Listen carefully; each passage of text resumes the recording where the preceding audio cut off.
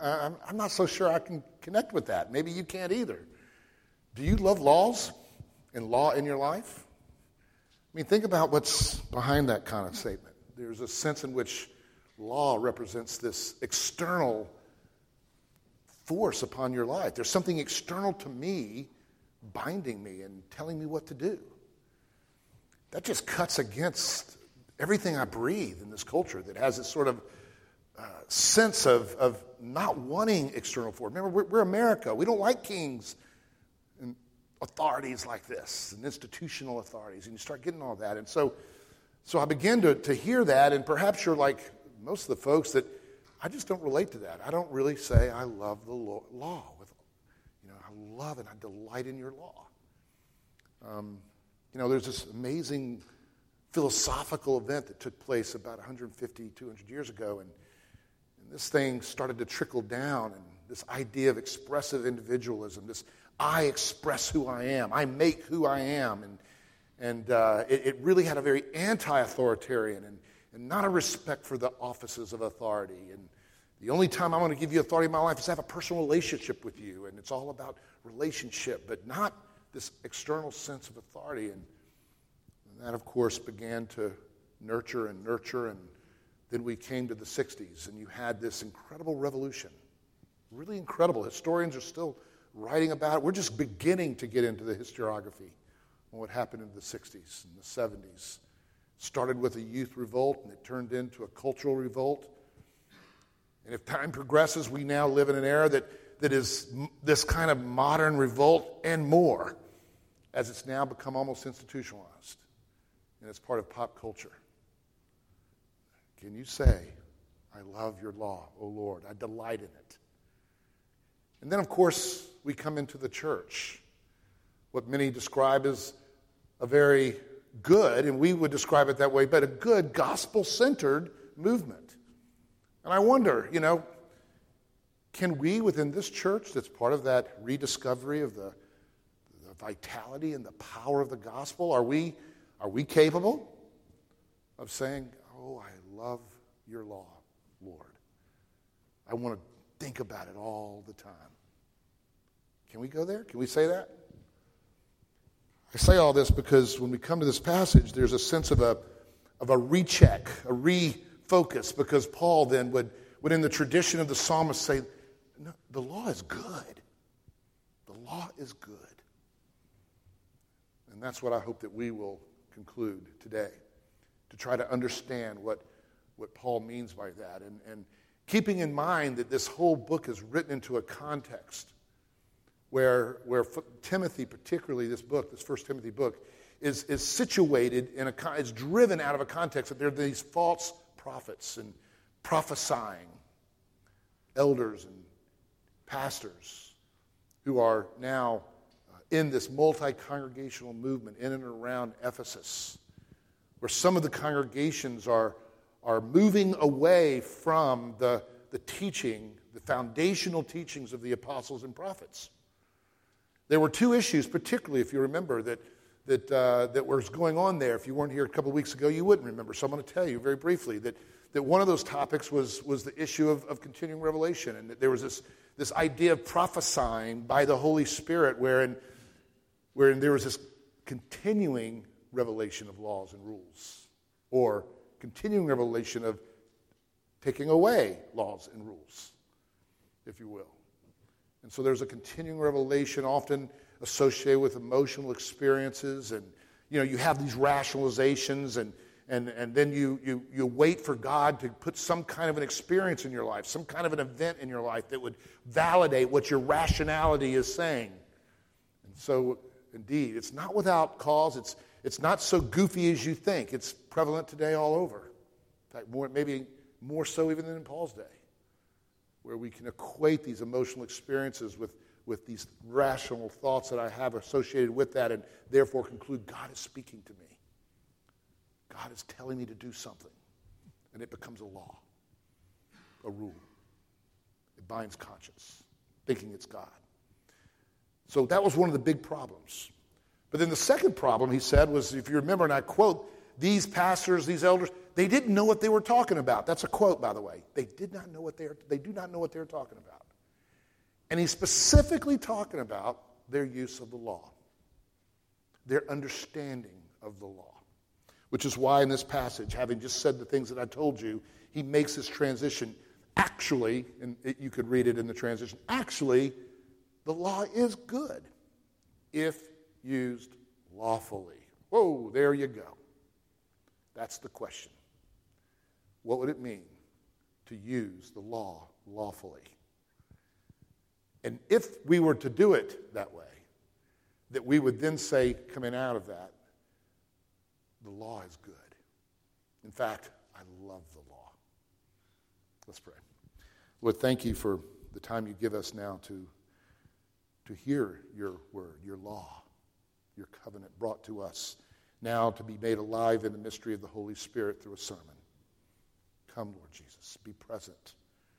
Clarify our minds, but also give us wills to hear. In Christ's name, amen. Well, to be sure, this problem, as I've described, now the issue is sending Timothy into Ephesus to correct them, to get this thing all straightened out. And reminding you of who Timothy is, because this is important how we're going to do this, is Timothy he called as a son of faith. This is a guy who later in the passage, actually in 2 Timothy, he describes as someone who literally had gone to the seminary of the Apostle Paul, who had been trained by him and nurtured by him and mentored by him. He's his finest protege. He is his mentee. He's the mentee of Paul. And you'll remember that he was associated with Paul in sending all sorts of other letters.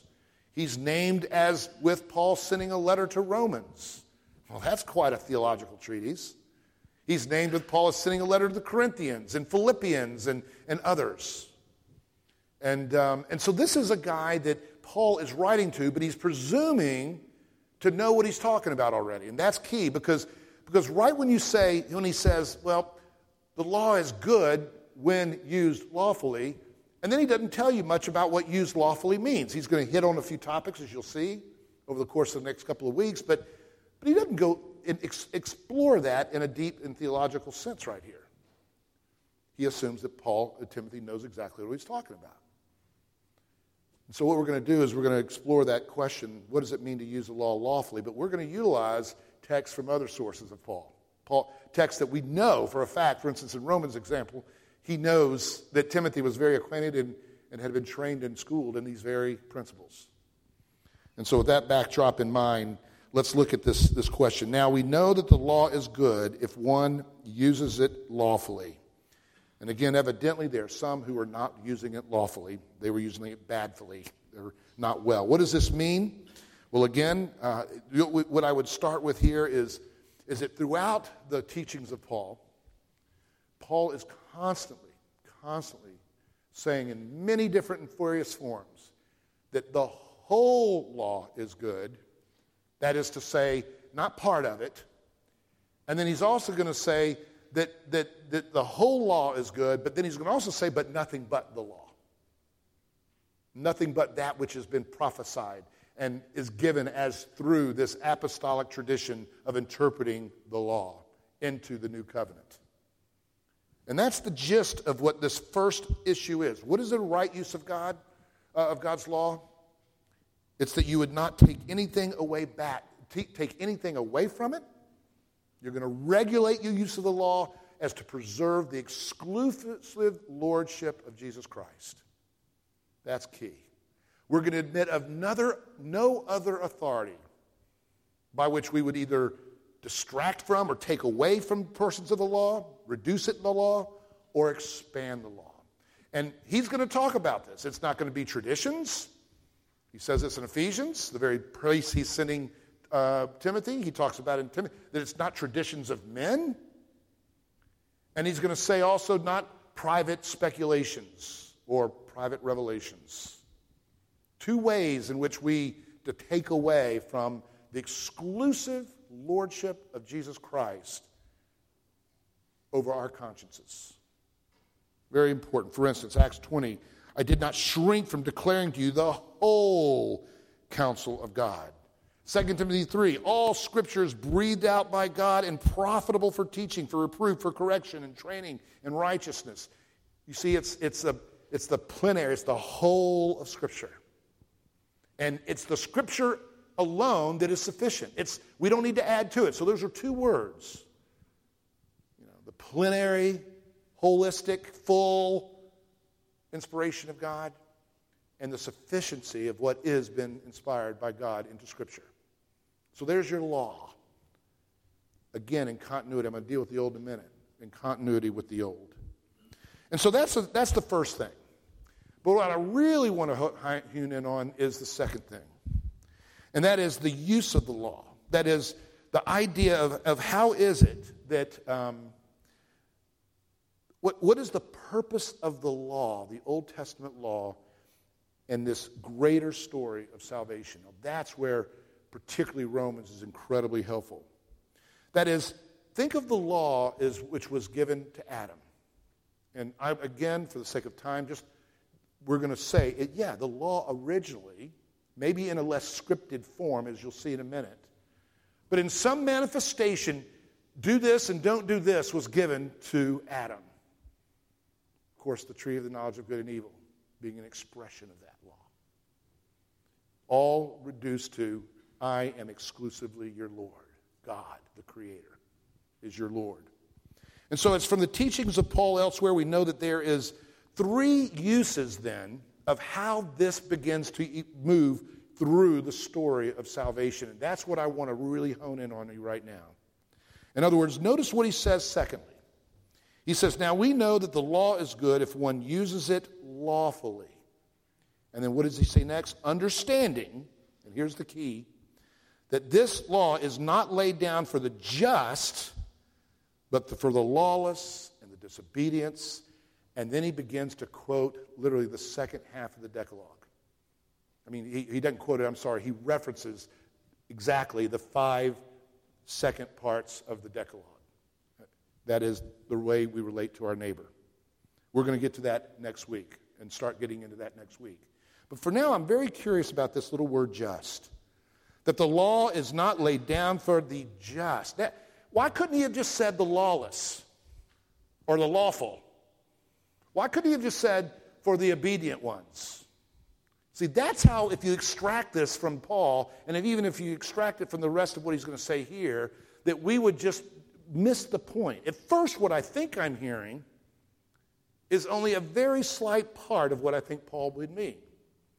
Because let me read it again. Understanding that the law is not laid down for the just, but for the lawless and the disobedience. Okay, got it. It's not for me. That's how some people interpret it. Oh, that's always for those bad people. Those bad people. And that's one way you could interpret this. It's for those bad people who need to be reined in. It's to restrain evil. That's all it's supposed to do, is to restrain evil. It's to keep them in tow. That would be a very simple and trite reading of that passage if you put it into the teachings of Paul, and particularly into the greater story of redemption. But it's an element of it, to be sure. But actually there's something deeper going on.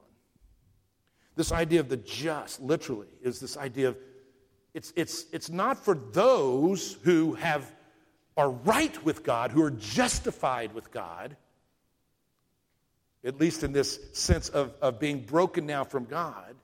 It's in order for those who are unjustified to become just. If I were to spell it out. Let me tell you the story. So the story is this, that it all began with Adam and Eve, of course.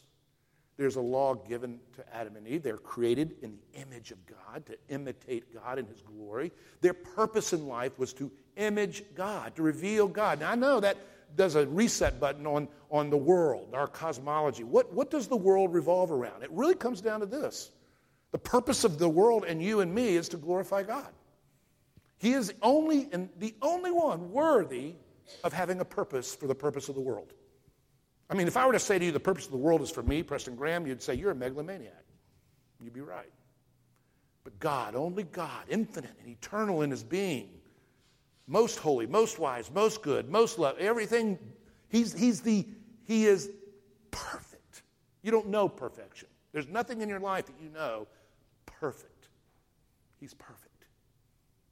He's the unmoved mover. He's in my scientific background. I'm sorry, I'm going to bluff this, but I can't remember the covalent bonds, the ionic bonding. But he's the one where everything stops moving to perfect itself. It stops right there. Is that close? Kinda. I mean, just imagine a world that's not constantly in flux trying to improve itself. And I don't know about this third law dynamic stuff, so don't even tell me there. But that's the idea. So that God, holy, other God, creates a reality whose purpose is to glorify, to image God. And law becomes, therefore, a means by which we are to be instructed and guided in that vocational purpose, that royal priestly purpose given unto humanity that we might image God. It was before the fall. There's your first purpose. The purpose of the law, which is to reveal God and to enable us to fulfill our destiny as priests and kings under God for the sake of revealing God to the cosmos. This aspect of God and this purpose of God is then directing us as to what is good and bad. It's leading us. It's guiding us. It's a use that tells me now, post-fall, as you get further post-fall, the law now becomes increasingly more robust, increasingly more scripted, if you will. We come to the Mosaic, through the patriarchal, there's some laws and commands, but by the time we get to Moses, we now have the Ten Commandments in explicit formation, and those only serving as titles to chapters, literally, on what it means to do each of those 10 commandments, all scripted out. You see where this is going? As humanity enters into their sin, the law's first purpose, which is to direct humanity into how to live, has to get increasingly more scripted and increasingly more codified in a manner in which we can be instructed as to work against our sin and our ignorance concerning what it means to glorify God. And so there's your first purpose of the law. It says, for instance, listen to the way Romans 7:5 says it. It says, for while we were living in the flesh, our sinful passions, aroused by the law, were at work in our members to bear fruit for death. Now notice what's happening there. It's not that the law is sinful and aroused sin in us.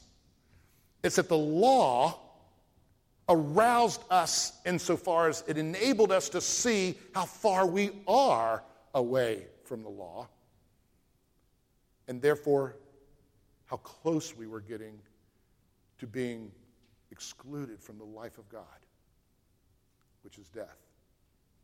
Very interesting. Because now that gets us into the second use of the law. That the first use is just to explain to us how to live our life and to glorify God and give us a sense of what is right and wrong and how to live it. The second part here is now that it's going to expose to us our sin. It's going to lead us to understand something that's very deep here. And let me make sure I understand what I mean by that. It's not that the law is just going to now teach us as to what sin is and what sins there are. To be sure, that's true.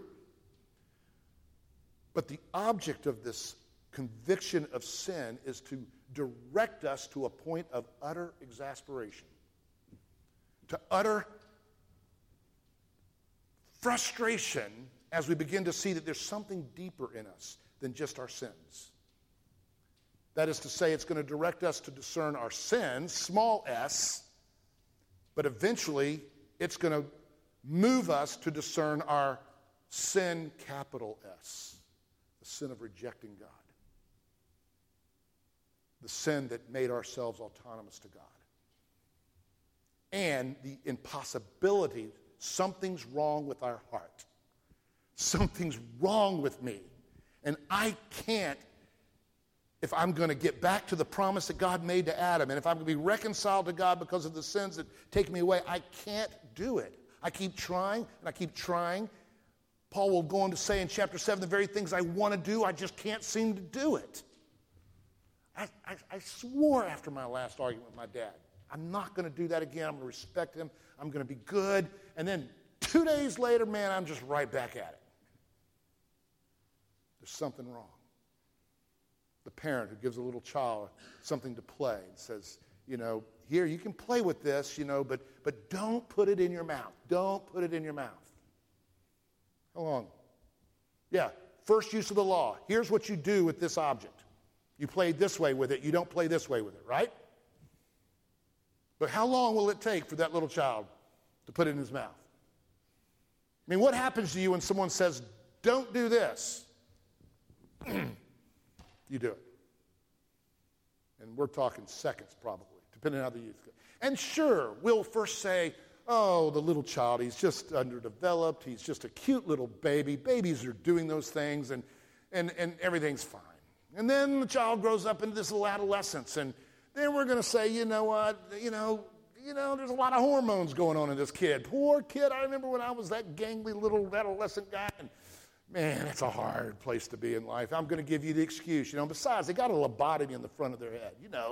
Their rationality fully developed, but man, they got about 10 years before this part of the brain, the one that has not just reason and rationality, but the part that doesn't even mature till they say, 25 years old or 6 or something like that, where it's fully developed, this capacity to have values and to understand values that would drive your rationality. Cerebral cortex. And so we kind of explain that away. Oh, well, it's part of growing up, and kids will be kids, But guess what? Eventually, these rationalizations, these excuses, these kind of things, and if you're the person going through this life, all of a sudden you realize, hold it, I never kind of keep stopping at this. I had my argument with my girlfriend, and I can't believe I said that. I'm so selfish. I will never be selfish again. The very thing I don't ever want to do again. Lord, I vow to you, I will never be selfish again. It's laughable, isn't it? Most of you, do you understand how laughable that is? Imagine, because that's what the heart of the law is, right? To love your neighbor as yourself. I will forever. Oh, I'm earnest, God. I will love everybody forever and ever and ever, more than I love myself, because that's what you told me to do. You won't even get by the morning. I'll guarantee it. So what happens? The second use of the law. It convicts us of sin and brings us to a Savior. At some point, the law's purpose is to bring us to the place where we recognize, as Paul will say in Romans 3, that even your best righteousness is as filthy rags compared to the glorious nature of the righteousness that you were created to imitate. And you will fall on your knees. And you will then be led to this one, Jesus Christ.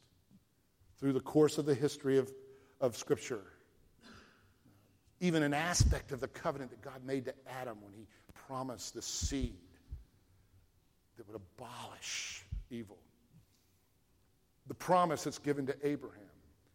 The promise that's given to Moses, even exacted and typified, if you will, in the temple system, in the sacrificial lamb. I'm drawn to this sacrificial lamb, someone who is representation of the perfect righteousness that I'm not, who would then suffer the penalty of my unrighteousness under the just sentence of God or curse of God, which is death. And I'm brought finally to that place, and I cry out to God, oh, have mercy on me. I am a sinner, really. No, I'm not just... I lust after iPhones, sinner. Yeah, I do that. Oh, I don't mean I'm just kind of trying to get rich every once in a while. Or I don't mean I'm just trying to have a little fun every once in a while and kind of, do what I want to do. I mean there's something sick in me. A curse in my heart. I need a Savior. You're brought. You're undone. You're broken. Second use of the law. Third use of the law is described as well. How it is then that this third use, it says, so Paul in this chapter 7 goes, for while we were living in the flesh, our sinful passions aroused by the law were at work, and our members to bear fruit for death. But now we are released from the curse of the law, having died to that which held us captive, and of course in the context, by faith in Jesus Christ. Now we got 1, 2, now here's the third, going on, chapter 7. So that we serve in the new way of the Spirit, and not in the old way of the written code. Now, what is he saying there? See, the written code is what increased as time and living post-fall increased. And the Spirit is not to diminish the written code. That is, the codification of it, what was given to Adam. What was happening here was that we discovered that we had not the will, we had not the Spirit, that glory of God living within us that enabled us, empowered us to see, to be enlightened. And so now what he's talking about in the context of Romans here is how the Holy Spirit gives us a new nature, gives us a new heart. As Moses promised that one day you'll be circumcised in the heart. As Jeremiah said, one day you'll receive the new covenant where the law, it said, will be written in your heart. That's what Paul's talking about here.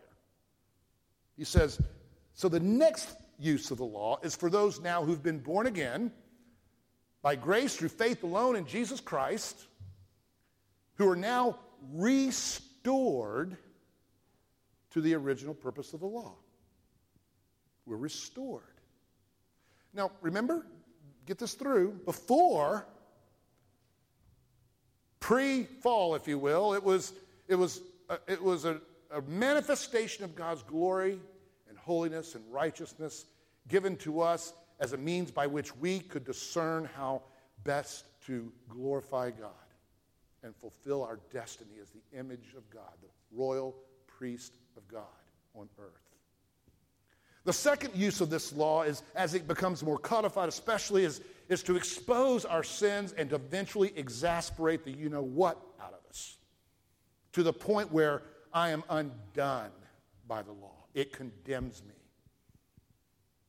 because of my sinful passions that consistently take me in a different direction to the point, again, of throwing up my hands and saying, have mercy, God. I need something to change that I can't change. And there's your second use, guiding us to the one who can, Jesus Christ.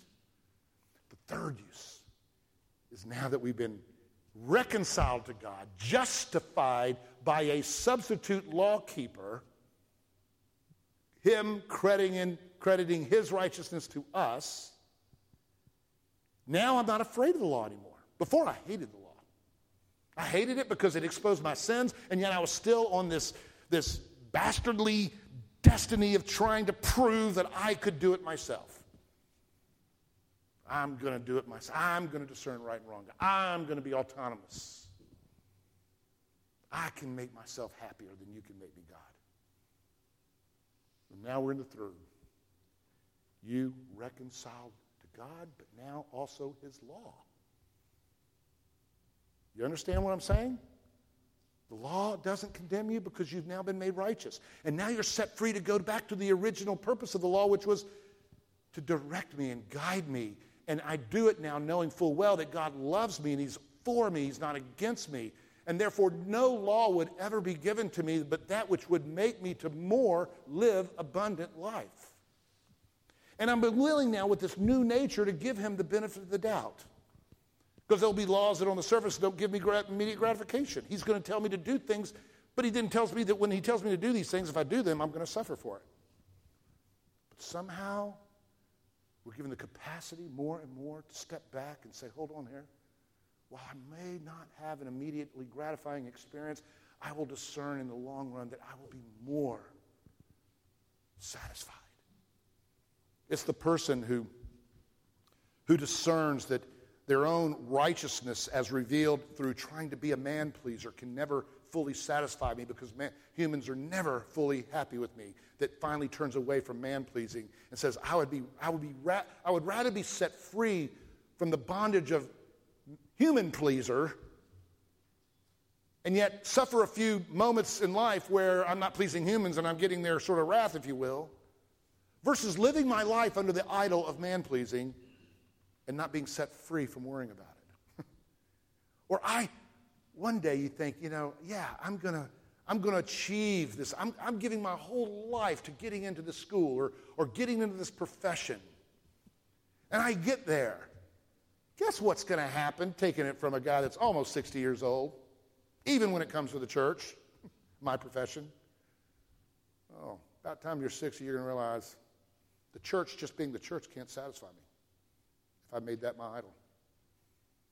The job, being a pastor, can't satisfy me if I'd made that my idol. At some point, I need to be set free from that too. As a child of God first.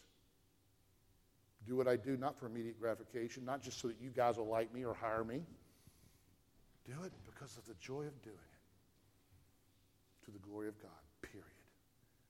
That is a freedom that Paul said, I pray for. Yeah, Philippians and Timothy was part of that. I pray for the freedom to be set free from the fear of man. I pray that I will share in the sufferings of Christ if in fact that it will enable me to now transcend fear of people. And he goes on to say, there's nothing you can do to me. Wouldn't that be a place to be if you were a man-pleaser? Set free from man-pleasing? And that being your whole purpose in life? And again, that's just one of many idols. Are you getting this? The third use of the law? Having been saved by grace through faith alone in Jesus Christ, that which used to condemn me now instructs me. And I love it. Now I'm in the psalmist world. Now I'm saying, oh, how I love your law. It's the delight of my heart. It's my help. It's my friend. It teaches me. It guides me. And he talks about it in salvific terms. All through it. You heard it in our passage today in the Psalm, but it's one of the frequent phrases that's used there in Psalms. If Psalms 119 is, you'll see this term salvation being equated with the law. And I hope right now today you understand what I mean or what he meant. Let me try to illustrate this a little bit as we come to a close. If you've understood what's going on here, then there's going to be three different ways of relating or using the law, two of which are unlawful, of which Paul would say is a wrong use of the law. I mean, one would be to keep pitting the law against grace. To think of the law as anti-grace somehow. Let's call that a low law, but a high grace kind of person. Did I say low law? I'm going to get to that one next. Let's start with a high law. This is the person that has high law but low grace. If I can put those two kind of going. You follow me? High law is law obeying, trying to be a law obeyer, and obeying the law because I'm relying on it to make me right with God and to give me all the promises that God has given to me. It's a works righteousness way of thinking. Law obeying and law relying in order to be right with God. Works righteousness. This is a person that can be described this way. This person's feeling guilty all the time. Feeling guilty all the time. This person's feeling guilty all the time, and particularly people are really important to them. Because, see, people are the people that are responding to them in their life. They're the people who they're trying to please in order to satisfy not just their law, but everybody's understanding of the law for them. So they're afraid of people. These people are afraid of religion and religious topics. They'd rather just not talk about the law because it is so important to them in order to keep it, in order to get that right relationship with God and to be restored and to have all the blessings of life. they tend to stay away from church and say things like, well, and if someone have said that to me not too long ago, I plan to go to church one day when I get my life back together. Like going to the gym I can't go to the gym until I get in shape. That's this person. But more significantly, when they do go to church, and if they're Christians or they live in the Christian worldview, they're going to go to church because that's part of the law. I got to go. But they are going to stay in the margins. They don't want to get too close. They don't want to get too center. They're going to be in the margins. They will stay in the margins. They won't get too close to the center because it makes them feel more guilty if they do. They are in Christendom. But I would say these people are very unhappy Christians. Dutifully doing law and miserable. I'll call that the moralist. Low law,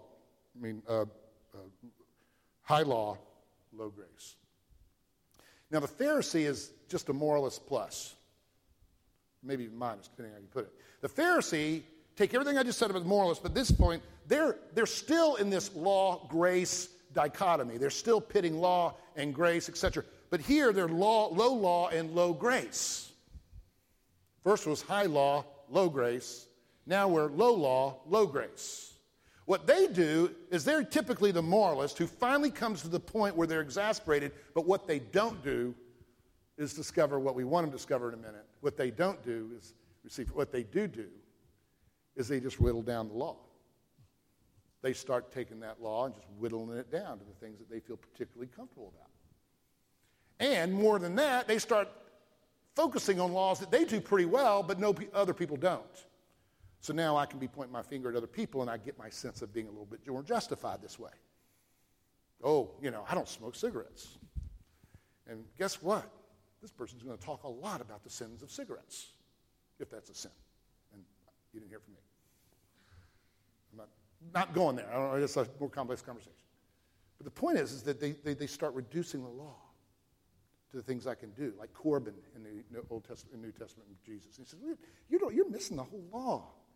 You've reduced it to these nice little scripted things, but you've forgotten the law is deeper than just don't do some particular thing. It's about the heart. It's not just the don'ts, but it's also the do's that correspond to the don'ts.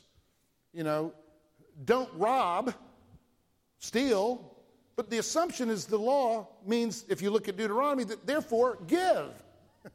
But they just reduced it to don't stealing, and I'm doing fine. And they forgot about the giving part. So that's the moralist and the hedonist kind of in the same group. And then you have the person, again, this issue of law and grace, where they're the hedonist. The hedonist is both low law but high grace. So you have high law, low grace. You got low law, low grace. Now you got low law and high grace. This is called, by the way, a Potter's box. I got him Professor Harvard, one of my professors at Harvard in ethics. This is his signature thing. You work through an analysis system. That's what I'm doing with you right now. But it's called the Potter box. You don't need to know that, just so you know I'm getting it from something. But the low law, high grace thing is the hedonist. The hedonist is law disobeying and law not relying. Now, honestly, on the surface, these are going to be the happiest people you know.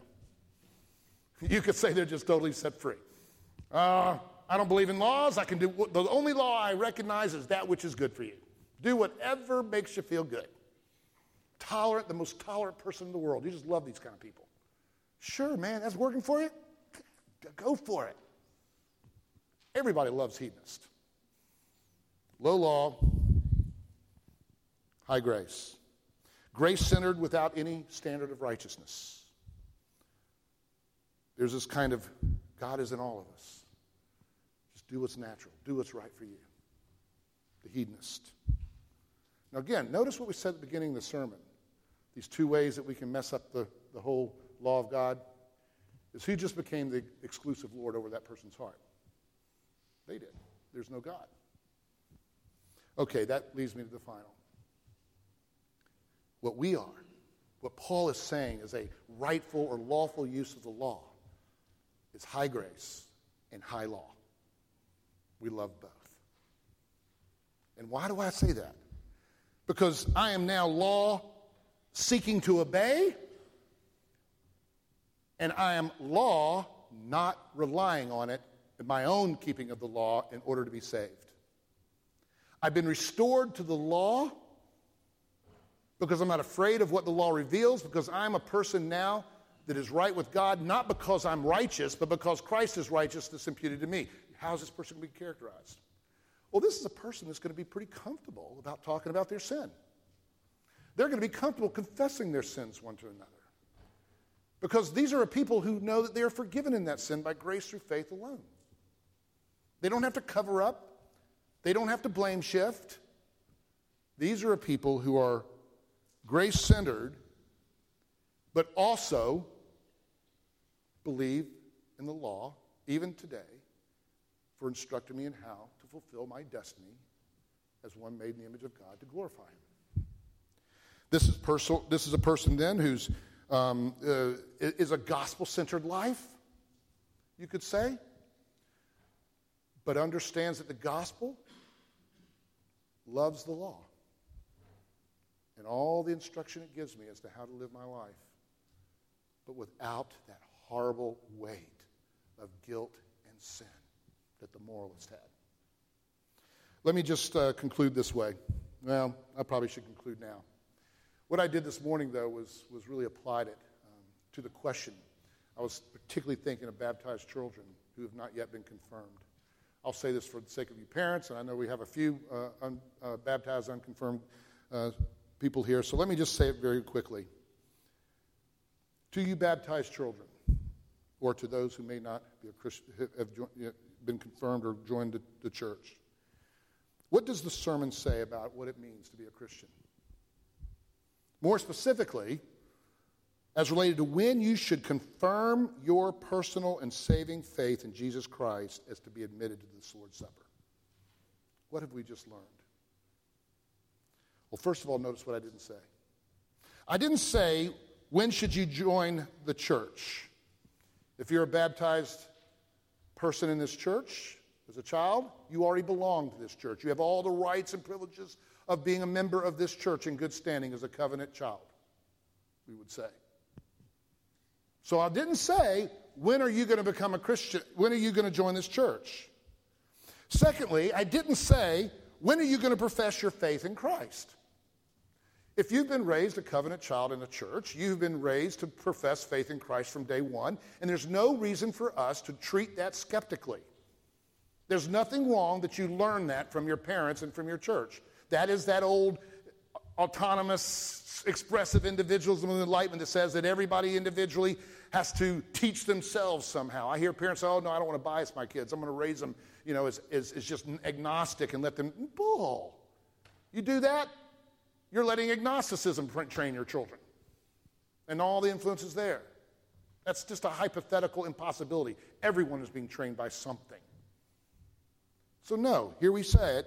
I didn't say profess your faith in Christ. Since you were a little boy or girl, you were professing faith in Christ if you were a covenant child in a church. And you meant it to the best of your ability at that time. You certainly meant it. And I believe you meant it. You're doing great. All right, so number one, I did not say when should you join the church. You're already a member of the church if you're a covenant child. Number two, I didn't say when you can profess your faith in Christ, because most likely you already are. I said, when are you going to confirm your personal and saving faith in Jesus Christ? Now think about what we just learned. What we learned is that this three use of the law is going to be given first in your life as to tell you how to live your life. Through your parents and through your church, you're going to get a sense as to what that holy righteousness of God that your purpose is for in life is going to look like through the law. It's going to train you. But secondly, if you're working through the three uses of the law, it may take you a while. You may even, in stages, stage one, it might be a law that begins to convict you of sin when you say, oh, I know I shouldn't have wanted that iPad, and my dad won't let me get that iPad, and I'm just really not trusting my dad, and I went to church and it said, honor your father and your mother. Oh, gosh, in fact, man, that's a big first experience of sin. It's your relationship with your parents, no doubt. And it goes on. But what's not yet happened in the second use of the law? Have you yet come to the place where you understand that your real problem is not that you want an iPad too bad? That wouldn't have been the problem that warranted Jesus Christ suffering the death of a cross, the very curse and wrath of hell. No, at some point, the second use of the law is going to bring you to a place where you're going to confess that it was just, and those are the words that you would use if you could join this church, that God was justified in cursing me to hell because the sin that makes all sins is the sin of rejecting God as my exclusive Lord and rejecting the purpose he gave me to imitate him. You see, there's a brokenness to be able to discern that my sins, which starts with my heart, had to be put on that man on a cross so that it could be put to death as justifiably it should be put to death. That's the curse of the sin. So that when Jesus is raised up, who conquers the curse of sin, I can be raised up with him into newness of life. At some level, in so many words, and again, it doesn't have to be theologically said or profound ways, you come to the place where I know I need a Savior. I need a Savior. And you turn to, and it directs you to the one that the law has revealed is your Savior by the one who can keep the law perfectly, who loved the Lord, his God, his Father, with all his heart, mind, soul, and strength, and who loved his neighbor as himself every single time. Just let that fit into your brain for a minute. Every single moment. This Christ loved you in the whole world by everything he did. And if you think of your membership vows to come to this table, you will first confess your faith that you do believe that you're a sinner, justifiably under God's wrath. Secondly, you will confess that you receive Christ. Not just assent to him, but now you're ready to receive him. Because I'm broken. I know it. I need a Savior. Lord, I put myself in your mercy. You go up to heaven one day, and you're going to say, well, why should I let you into heaven? And you're going to say, honestly, you shouldn't. I came to a place where I realized that there's nothing I could do that would ever warrant this. I put my mercy, myself in your mercy, God, in Jesus Christ. And Jesus says, come on in. That's exactly what you need. That's right. Come on in. It's done. It's free. And then you're going to take a vow that says, and from this day forward, I'm holding nothing back. I belong to Jesus Christ. And then what's going to happen? You're going to sin the next day. And you go right through the law again. First use, it told me what to do. Second use, it convicted me on sin and directed me to Jesus Christ to fulfill that for me so that I can reclaim again my assurance of salvation. Third use, I'm going to commit myself yet again to more and more relying on Christ and his help to try more and more to keep the law. And there off you go, persevering in the cycle of the three uses of the law for the rest of your life. That's it. That's what it means to be a Christian. If you don't get this settled, this issue of assurance, it's going to wreak havoc in your life. And that's what this table is all about as we transition to it. This table is to confirm. You may be a Christian right now, but have you resolved the assurance issue? We want to wait, but not one day more than we should. But we want to see in you that you've come to that place where you are now confirmed. You can say, yes, God is my Lord, and I was purposed to imitate him. Yes, I have sinned, and it's brought me to the place of exasperation to the point where I want a Savior and to quit relying on myself. And third, I give my life to God, restored to his law, seeking daily to follow him to the best I can. And when I can't, I go back and back through the cycle. That's what it means. But get it straight, because if you don't have assurance in this room right now, it's going to create a lot of problems. It's going to change the way you deal with suffering, thinking God's mad at you still. It's going to change the way you wait with other people, always trying to justify yourself still. In this relationship, it's going to be acidic to you because you're going to constantly either be blame shifting to the person you're with or you're going to be blaming yourself with the person you're with. There's all kinds of problems that come out. And most importantly, you're not going to be restored to the law because you're still afraid of it. Let's pray.